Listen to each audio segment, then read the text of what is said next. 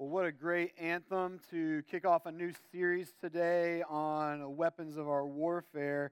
To just kind of open up with this anthem, yet not I, but through Christ in me.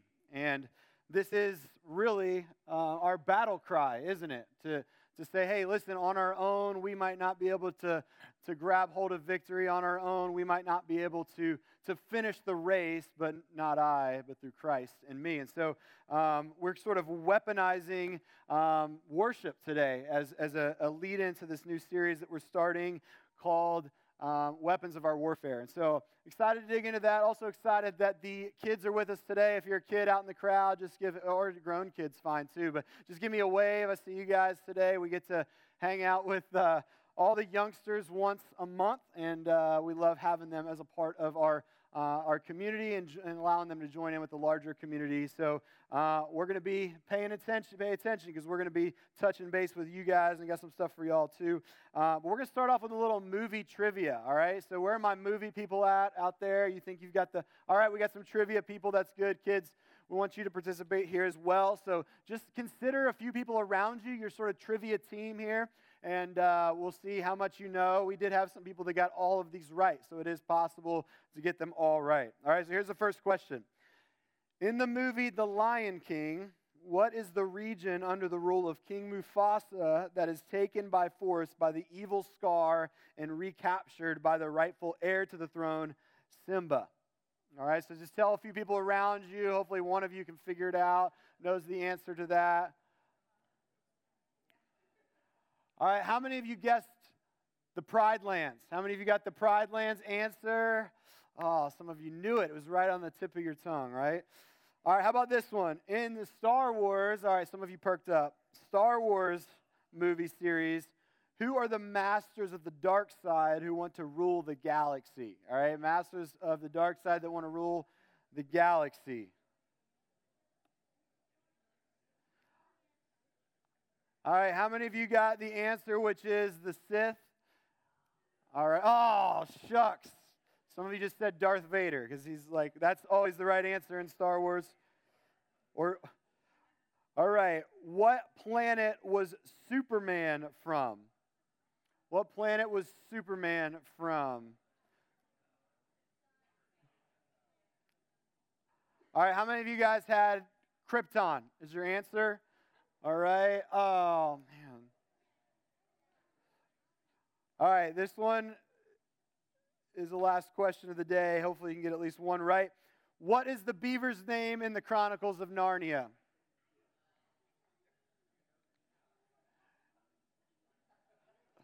Some of you are deliberating. His parents were real original. Mr. Beaver. Mr. Beaver, all right. How many of you got all 5 of them today? Any, okay? Yeah, all right, or 4. All right, then none of you got all 5. How many of you got all 4? Hey, way to keep me on my toes. Extra credit. Yeah, the 5th one is, no, I don't have a 5th one, sorry.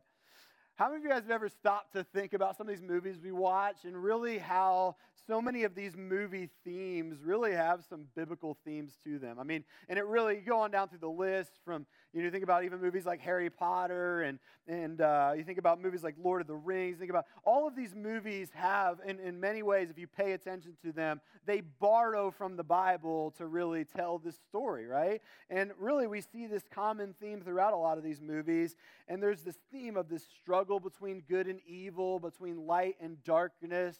And in a lot of these movies, we see, like even in Superman, I mean, this guy gets sent from another planet from his father, right, to work all these wonders and save the world, right, is essentially, you've got, obviously, Narnia is sort of obvious, but Star Wars, you've got this epic battle of good and evil, this fight for the empire, the galaxy. And Lion King, if you never paid attention to that one, I mean, come on, like the rightful heir to the throne comes back, and conquers the Pride Lands. I mean, it's all throughout these epic stories that we have. And when we really think about some of these stories, we have this sense that there's something that in many of these movies just resonates with our spirit. And why is that? Well, I'd say that one of the reasons that is because we know that there's some truth to a lot of these stories. And these stories bring us back to this overarching story that all of us find ourselves in the middle of. And it's really this story that is this epic battle between good and evil, between light and darkness. And while it might not always appear so on the surface, we have this sense that we are really in the middle of some kind of battle, right? And there's something in our hearts that sort of knows that there's more to just daily life than just going out and working our everyday job and doing our everyday things and going to school. That there's more to this story. And if we think that, if we resonate with that, the reality is it's true. There is this spiritual reality that is this greater reality, this bigger reality. And if it feels like we're in the middle of a battle, it's because it's true. We were born into the battlefield. And there is a spiritual battle that is taking place in all of our lives, in all of our families, and all across the universe. And in light of that, Paul gives these concluding remarks in his letter to the church of Ephesus. And this is where we're going to be camped out over the next several weeks as we talk about the weapons of our warfare. We're going to be talking about the full armor of God. And this is what Paul charges the Ephesians with. This is the conclusion too. This is the kind of lean in. This is the, hey, if you got nothing else from my letter, I want you to get this. He says this, finally, be strong in the Lord and in his mighty power. Put on the full armor of God so that you can take your stand against the devil's schemes. For our struggle is not against flesh and blood, but against the rulers, against the authorities, against the powers of this dark world, and against the spiritual forces of evil in the heavenly realms. Therefore, put on the full armor of God so that when the day of evil comes, you may be able to stand your ground. And after you've done everything, to stand. And so Paul is giving them this charge saying, listen, there is a very real and present reality. There is a spiritual reality, and your battle is not just against flesh and blood. Your battle is not just in the here and now. Your battle is against the spiritual forces of evil. It's against the authorities of the powers of the dark world and against the spiritual forces of evil in the heavenly realms. And he's not just using some sort of imagery here. He's saying this is a true and present reality. So put on the full armor of God so that when the day of evil comes, you may be able to stand your ground. Charles Spurgeon one time made a simple but profound statement when he said, consider how precious a soul must be when both God and the devil are after it. So if it feels like you're in the middle of a battle, truly you are. It's a battle for our souls. There's this battle for our families. There's this battle for our lives. That's why around here it's more than just self-help kind of sermons. It's more than just happy principles or feel-good songs. It's about how do we fortify our faith? How do we invite God's presence and his power into our lives so that we can live that full life that Jesus promised? It's about linking arms around other people with shared convictions so that we can stand strong in spiritual solidarity because we understand that there is a battle going on and that the backdrop of our everyday life is really this battle that's taking place in the heavenly realms. So with that, what I want to do today is just set up and really kind of set the tone for the series for us, and that's my job as we get started, and then we're going to talk over the course of the next couple weeks about those various weapons that God has given us so that we can stand strong. And let's just go to God in prayer and really invite him to speak whatever he wants to speak to us this morning, and then we'll dive in and really kind of receive some marching orders from the Bible today. God, thank you for your goodness. Thank you for the fact that you have given us what we need to be armed for battle. And you stand with us in the middle of that, God. The truth is that we are more than conquerors, not through us, but through Christ in us. And so we thank you that you go with us. We thank you that you lead us. And we just ask today, God, that you would speak whatever truth that you want. We invite you to penetrate our hearts with your word and with your truth, and allow your Spirit to stir up whatever he wants to stir up in us this morning. We pray in Jesus' name. Amen. Well, here's the first thing I'll say as we think about what does it look like to be battle ready? What does it look like to live in light of the spiritual battle that's taking place? And the first thing is this: know your enemy well, but your God even better. Know your enemy well, but your God even better. The Chinese general Sun Tzu, and author of Art of War, he said this once. He wrote this: "Know your enemy and know yourself, and you can fight 100 battles without disaster." And I would revise that slightly. I'd say know your enemy well and your God even better, and you can fight 100 battles without disaster. We should know both. Jesus warns us about our enemy. He describes him as a thief, as one who comes to steal, to kill, to destroy. He says he was a liar from the beginning and the father of lies. Peter describes him as prowling around like a roaring lion, seeking someone to devour. This is not tame language, right? We might not feel comfortable, but all of these things are offered up to us to remind us, again, of the battle and of what's at stake here. So what do we know about the devil's schemes as it's described in Ephesians? The Bible lays out the enemy's strategy for us quite specifically. We see it really from the very beginning. His strategy hasn't changed. If you look to the Genesis 1 and 2 narrative, we see what is happening as there is this struggle even from the beginning of human existence between good and evil. And we see what the enemy, the serpent in that story, does to try to convince and really pull Adam and Eve away from God and really away from that perfect design that God has for them. And what we see is that the enemy comes around, and we often hear that, and we hear in the scripture that he masquerades as an angel of light. And so he tells these half kind of truths. He plants these seeds of doubt. This is his weapon. And so what we see is that he really just uses lies, temptation, and half-truths and doubts to kind of go to work in us. And the goal is to obscure or distort our view of God. And what does he tell Adam and Eve? He says, oh, you can eat of that tree, even though God said you couldn't. I know he said you couldn't, but you're not surely going to die. So he tells them this lie, or he might state it as a half-truth like this. Are you sure God really said that? And he just leaves that in them to sort of do work, and what we see what eventually ends up happening. But he does the same thing with us, right? He plants these little lies in our minds. He allows our flesh to work against us.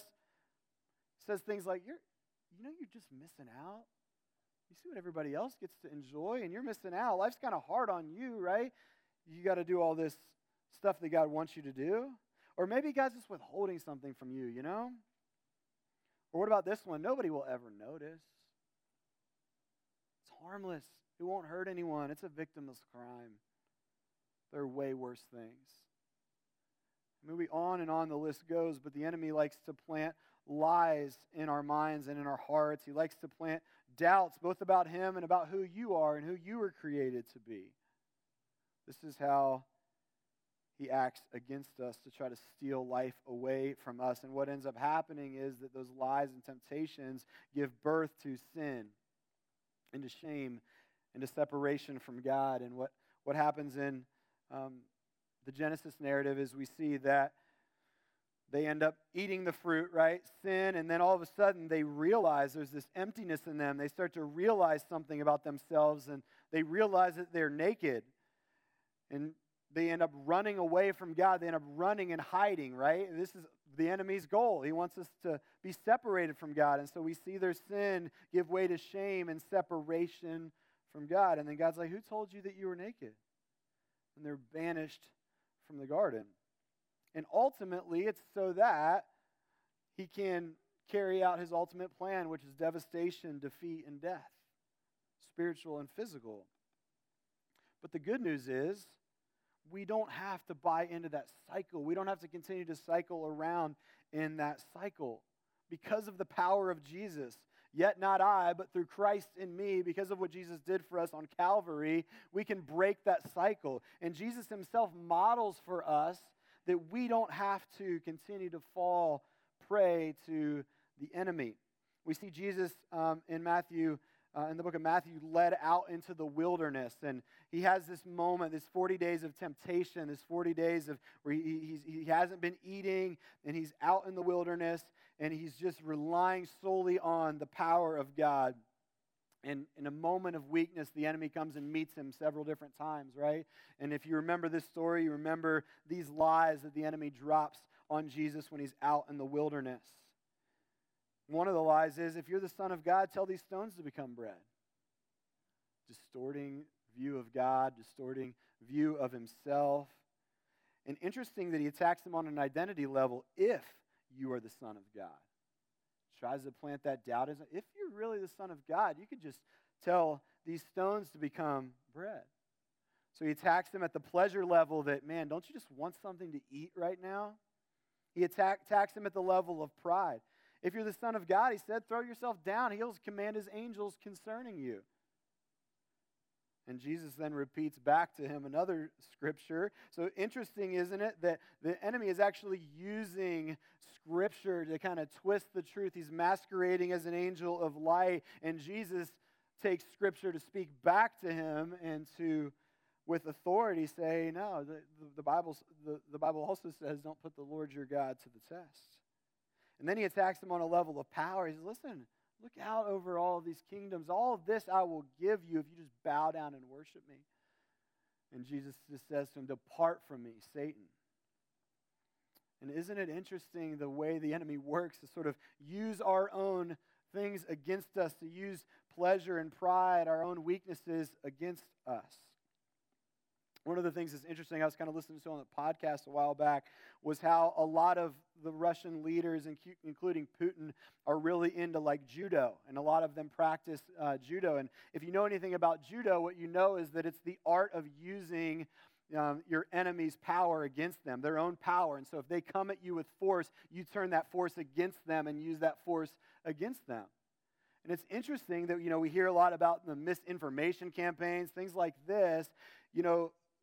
When we talk about some of these things, the way that these informations and stories are kind of distorted, we see it all across, all over the place, right? These different bots and things like that sort of create this misinformation. And it's not that there's not already weaknesses, right? It's just an exploitation of those weaknesses. And what the enemy does is the very same thing, right? It's the same strategy. He turns our own force against us. He turns our own weaknesses against us. But 1 Corinthians 10:13 says, listen, no temptation has overtaken you except what is common to mankind, and God is faithful. He will not let you be tempted beyond what you can bear. But when you are tempted, he will also provide a way out so that you can endure it. And so, yes, God allows us to navigate temptation, right? But he's with us in the middle of that, and he provides a way out for us. And one of the things that temptation can do for us on the positive side is it teaches us how to resist those things, right? It teaches us how to stand strong amidst those things. And so we have to continue to choose to take that way out. James 4:7-8 says this, submit yourselves then to God, resist the devil, and he will flee from you. Come near to God, and he will come near to you. Wash your hands, you sinners. Purify your hearts, you double-minded. So when in doubt, what do? Resist the enemy. We run toward God. We do the opposite of what Adam and Eve did in the garden, which is to run from God, right? And succumb to the enemy. Instead, we do maybe even the opposite of what we feel like in the middle of our shame, right? We run back toward God. We run toward him and resist the enemy. And so we have to learn to know our enemy well, but our God even better. The next thing we have to do is we have to not resist the medic, right? Not resist the medic. Now, some of these wounds in our lives run deep. Some of these lies in our life run deep, and the enemy just continues to speak that same lie over and over again to us, and eventually you just start believing that thing. You start believing whatever it is about yourself, or you start believing that you're never going to be any better, right? You're never going to get out of this thing. You're never going to be, it's never going to happen, right? And so we see a lot of these lies that just embed themselves so deeply in us. And what we really need is a spiritual surgeon, right? We need surgery. We need this stuff cut out of us. Now, I don't know, how many of you guys have had surgery before? Like, has anybody had surgery? I've had multiple surgeries, and so I'm no stranger to surgery. I don't love surgery. Surgery is one of those things where it's like nobody looks forward to. It's not everybody's like, yeah, hey, surgery day today. Like, who's excited? Like, let's go. Like, we're gonna do this thing, right? Now, maybe you're excited for the healing that's going to come on the other side of it, but nobody like that I've ever met, unless they're just completely crazy, is like, let's do it. Like, I can't wait for the anesthesia and feeling all groggy. And, the anesthesia is like my least favorite part. Like, you get in there and you're like, you just know it's going to be like, they're going to start making you count down. And it's like 10, 9, and like, you're just like, and it's just like, and then you're just like waking up and you feel nauseous and you're, extra chatty if you're me. Like, I was just like best friends, like me and the doctor were best buddies. At least I thought so, and we're having all these just conversations, but I don't like it. Then the feeling all day of like so I don't love surgery, but I do love being healed. I do love when when I had that back surgery, I've been dealing with back pain, and I'm like, oh man, like I'm actually not in pain anymore. Like, this is amazing. Now, why do they do anesthesia? You don't want to do surgery without anesthesia, right? Like, it is an important part of it. You don't want to, unless you're like out in the battlefield, right? You don't want to actually have surgery without anesthesia. Is way better, right? Because what would our tendency be if somebody were like just wide awake, no medicine, and the doctors come in, they're all like, ready to go, and these scalpel police, like, what are you going to do with that? You're not just going to sit there on the table like, yep, just cut me open. Like, I'm so relaxed right now. That's just not, we would resist, right? And so this is the point of anesthesia. Now, when it comes to the things we deal with in our own life that need cut out, the challenge is we don't get the benefit of anesthesia. Like, we have to actually, like, lean into the pain. We have to allow God to do what he's going to do. And a lot of times our natural inclination spiritually is just to say, let's just leave that in there, I know I got a bad appendix, but let's just leave it alone. Like, let's just see what happens, Not a good idea, right? Neither is it a good idea to allow those sins and doubts and all these other things to continue to exist in us. But it's a painful process for us to just let the medic do what the medic does, especially when some of these things run deep. It's a deep work, but it's a good work. John 16:12-15 says, I have much more, this is Jesus' words, I have much more to say to you, more than you can now bear. But when he, the Spirit of truth, comes, he will guide you into all the truth. He will not speak on his own. He will speak only what he hears, and he will tell you what is yet to come. He will glorify me because it is from me that he will receive what he will make known to you. All that belongs to the Father is mine. That is why I said the Spirit will receive from me what he will make known to you. And so we have to stop resisting the things God wants to do in our life, even though this is often our natural inclination. But what would it look like to say, all right, God, just speak to me through your word, right? Because if the Spirit's the surgeon, the scalpel is the word of God, and it has this way of penetrating us if we actually let it. Which is why sometimes it's like we don't really, like we're cool to like read the word sort of devotionally and give me some inspiring stuff, but when we really read it and sort of, come to it and say, God, lay bare anything in me that is just not of you, it can become a painful process, right? But we should invite this because we know that on the other side of it, it's healing and wholeness that God has in store for us. And so let me encourage you, if you're wounded, which by the way, we all get wounded in battle, right? And if life really is a battle, we're going to have times where we're wounded, where we're hurting, where things don't make sense, and we have to allow the Spirit to bring the healing and wholeness that he wants to in our lives. The next thing I'd say is you got to tighten up your ranks around you. Nobody should ever fight alone. We talk a lot about community around here, and we talk a lot about this idea of being in community and being in community with others, and we emphasize it a lot because there is no replacement for real relationships in your life when it comes to living the life of faith. There's not a lot of success stories of somebody that's just like, I'm just going to isolate and do the journey. Like, I'm going to do it all by myself, right? It doesn't work well that way. You need people around you. You're going to have times where you need some people to prop you up, to take you on their back, right? You need to invite people in to do that. One of the best exhibits of this in the Bible is you compare what happened with Judas and Peter. Now, there was many differences with them, but one of the differences was that Judas, both of them betrayed Jesus at some level. Judas went off, though, and what did he do? He isolated himself. Peter's like devastated. He denied Jesus 3 times, And it would have been easy for him to just, because he was so ashamed, to just ignore all of his friends and say, I'm going to go isolate as well. But what does he do? He ends up back with his brothers. He has the ability to come into community and have them come around him and sustain him in those low moments. And ultimately, Jesus restores him. And isn't it interesting that it's the moments when we most need community that we least want it? You know, it's those moments when we're like, I don't want somebody to speak some truth into me. We want to isolate. We want to get off on our own. It's those moments when we don't feel like it, when we have to resist that feeling and invite people into our lives. It's those moments when we're in that bad spot or making decisions that we shouldn't, that the enemy tries to isolate us and tries to get us off on our own. But one of the things we've said around here is nobody should fight alone. Nobody should be on their own. Now, having said that, you have to position yourself around others. You got to do the real work of relationships. And it's not an easy work. If you just want casual relationships, which is kind of what, our society sort of is fueled on, if you just want that, then don't be surprised when all you have is casual friendships, right?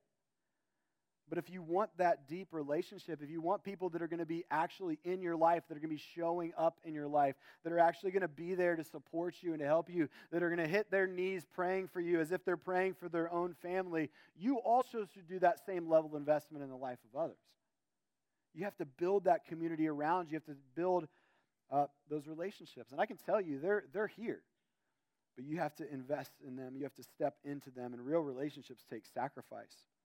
Now, you guys know I have no shortage of Jude stories, and I'm sorry, I can't resist. This dude's just full of good stuff, And we were picking, Jess was picking Eli up from school the other day. He was real upset. He was sad. He was crying. He was like, basically what had happened, I don't know. Kids have their little moments, but he had said that one of the kids at school was picking on him, according to Eli. So he was very upset, whatever had happened, and then this was one of his friends, but it's somehow something, I don't know what it was, some sort of beef. And Eli was real upset, and Jude's in the back seat. And granted, Jude's 2 years old, so like in a 2-year-old voice, I don't even know where he gets this stuff. He looks over, and we call Eli Ebes. That's just kind of our nickname for him. And he just looks over and he says, Ebes, you want me to throw a truck at him?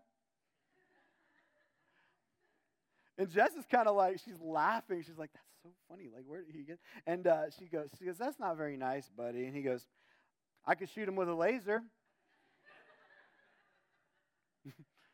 I love that, right? It's like, it's instinctual for him, right? Like, somebody messed with my brother, he's got to get a truck thrown at him. Like, that's just what I have to do because that's my brother, And what I'll say is you got to get you somebody, right? A friend that'll throw a truck at somebody for you. Like, you have to, or shoot them with a laser at least, But it's not just about people who have your back. It's surrounding yourself with people who will look you in the eye and speak truth that's just soaked in grace. People that will wear out their knees praying for you and coming alongside you. And I think the main criteria for your inner circle should be pretty simple. It's like the people that you seek out when you're needing some help or guidance. Whose advice am I most eager for? I'd say it should be the people that when you encounter them, you encounter Jesus. That the Spirit just kind of flows through them in a way that truth is just kind of their native language. You know that you're just getting good stuff and you're just experiencing the truth when you encounter them.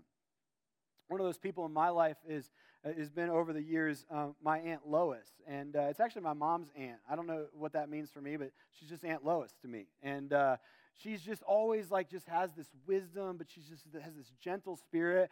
And when I'm sitting down at a table with her, I just feel the presence of Jesus. As we're having these conversations, and I know you have people like that in your life where you're just like, man, it's just this spiritual moment that happens when we're dialoguing. And the other day we're over at this party and she has this way of just penetrating with the truth in just such a way that's you don't even realize it's happening, and it's so refreshing. And she's just like, hey, Josh, come over here, and she's just like, sit down. And when Aunt Lois says to sit down, you sit down.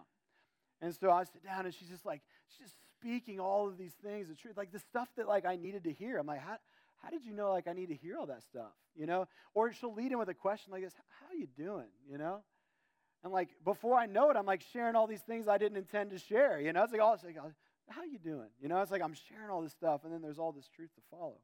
But you got to have people in your life like that, people that can speak that kind of truth. Because when you're in the heart of battle, it's sometimes you need somebody else's perspective. You need somebody to share with you, and you need somebody to help fortify your faith alongside you. And so I would encourage you, like, who is that for you? Are you in a core group? Are you in a community group? Or do you at least have a few people that you could reach out to say, you know, I need some help. I need some guidance in my spiritual life. If you don't have that, look around for it. Pray for that. Ask God to bring those people into your life. The last thing I'll say is this: always be preparing for battle. That might seem obvious as a piece of advice for being battle ready, but when we're going about our everyday lives and when the spiritual stuff doesn't always seem like the most tangible or the most pressing, often we neglect it, if we're honest. I recently got roped into doing one of these CrossFit competitions. And if anybody knows me or goes to the gym with me, they know that my answer is usually very simple. It's no. I'm not doing it. Like, I'm just, you know, and I'll be like, hey, we want to be on our team for a competition. Thanks for asking, not interested. Like, this is like it's pretty standard reply, you know. And I don't know what happened recently, but I got sort of talked into doing it. And one of the girls that works out over here was like, hey, let's get a team together. I want you to be on my team. I'm like, not really. And then, no, I really want you to. And then all of a sudden she had somehow figured out the best strategy, which was to get in Jess's ear about it. And then Jess is like, you should really do it. Like, why don't you do it? Like, you should do it. And then she's talking. I'm like, all right, fine, I'll do it, you know. But the two reasons that I don't usually get involved in these things is, number one, because my body just feels a lot older than it is. I've had all these injuries, and I'm trying to preserve myself. And a wise guy that goes to church here once told me that you need to start treating your body like a classic car and not like the sports model, you know? And so now I'm not just trying to win the day. I'm trying to, like, preserve. And, like, I like being healthy, but I'm not trying to beat myself up. And so that's one reason. The other reason that I say no, to be just perfectly honest with you, is because this is not a 1-hour commitment. It might be a 1-hour workout, but it is not a 1-hour commitment. Because if you've ever done this before, you know that there's a lot that goes into that. I mean, I can't just show up that day and be like, all right, hey guys, what are we doing today? Like, we're working out? Okay, cool. Like, how's it? No, you can't do that.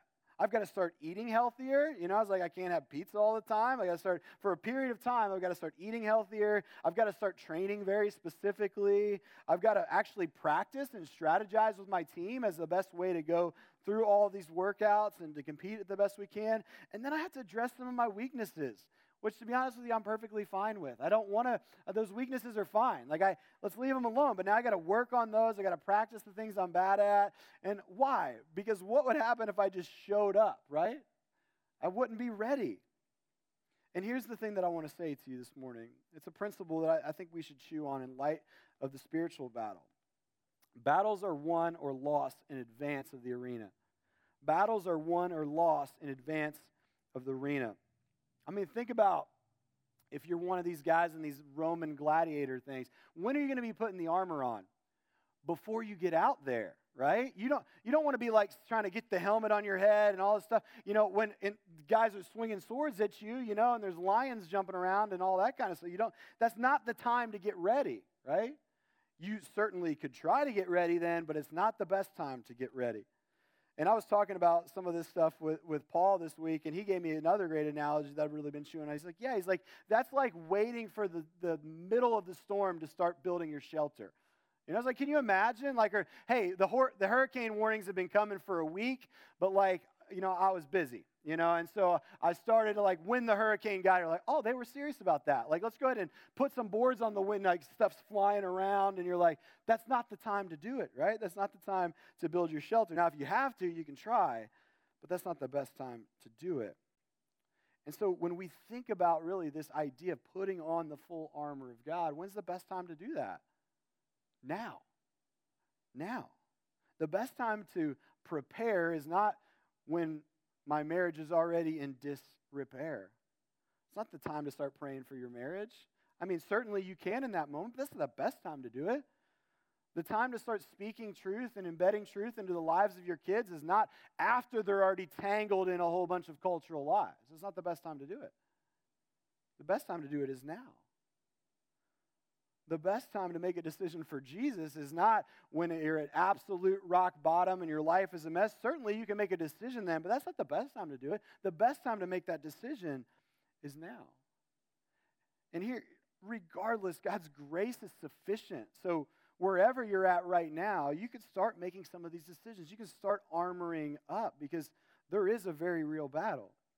But here's the good news. God has already given us everything we need to withstand the battle, to resist temptation, to overcome evil, to persevere under trial and tribulation, to reach our eternal home. God has already provided us everything we need. It's the full armor from head to toe. He's got us covered from head to toe. But we got to put it on. Let's read this last passage together here as we conclude from Ephesians 6:13 through 18. And this is where we're going to be camped out throughout the series. So let's just read these words together. Therefore, put on the full armor of God, so that when the day of evil comes, you may be able to stand your ground, and after you have done everything to stand firm then with the belt of truth buckled around your waist, with the breastplate of righteousness in place, and with your feet fitted with the readiness that comes from the gospel of peace. In addition to all this, take up the shield of faith, with which you can extinguish all the flaming arrows of the evil one. Take the helmet of salvation and the sword of the Spirit, which is the word of God, and pray in the Spirit on all occasions, with all kinds of prayers and requests. With this in mind, be alert and always keep on praying for all the Lord's people. As we conclude today, I want to offer you an invitation if you've never made a decision to receive Jesus and to be baptized and make a commitment to him. Now is the best time to do that. Don't put up those walls. Don't resist the medic. Don't resist the Holy Spirit. If he is really weighing on you today to make a decision, whether it's that decision or maybe it's a decision to say, I have not been walking with Jesus and I just need somebody to pray with me. Because I need to make a recommitment of some kind or a rededication of some kind. Or maybe today you're just like, you know what, I'm just in the middle of the battle and I just need somebody to pray for me. During this next song, I'm going to be camped out here in the back under these lights, and maybe a few others from our church that just are available to pray can come back there as well, and we just love to pray with you. Let's go ahead and take time to pray now, and then we'll sing one final song together. God, thank you for your goodness. And we just thank you, God, for your faithfulness to us that is right with us in the middle of the battle. And I know sometimes it's difficult to think about these things, to talk about these things, God, but we thank you that you have given us everything we need to cover us from head to toe, God. We pray that you would embolden us and give us courage to put on the full armor of God. If somebody's out there today, God, that's wrestling with the decision, I just pray that your Spirit would be heavy upon them. Knowing, God, that when you break through, it's an incredible thing. And so, God, if there's anyone that needs to make a decision today, God, I pray that they would do so. And I just pray that if anyone's in the middle of a battle today, God, that you would encourage them, God, that you would just allow them to feel your presence and your power. We thank you, God, that you promise us that we are more than conquerors through Christ who gives us strength. We can do all things. So today, God, we just ask for that strength. We pray that you would allow us to be battle ready. We pray this in Jesus' name.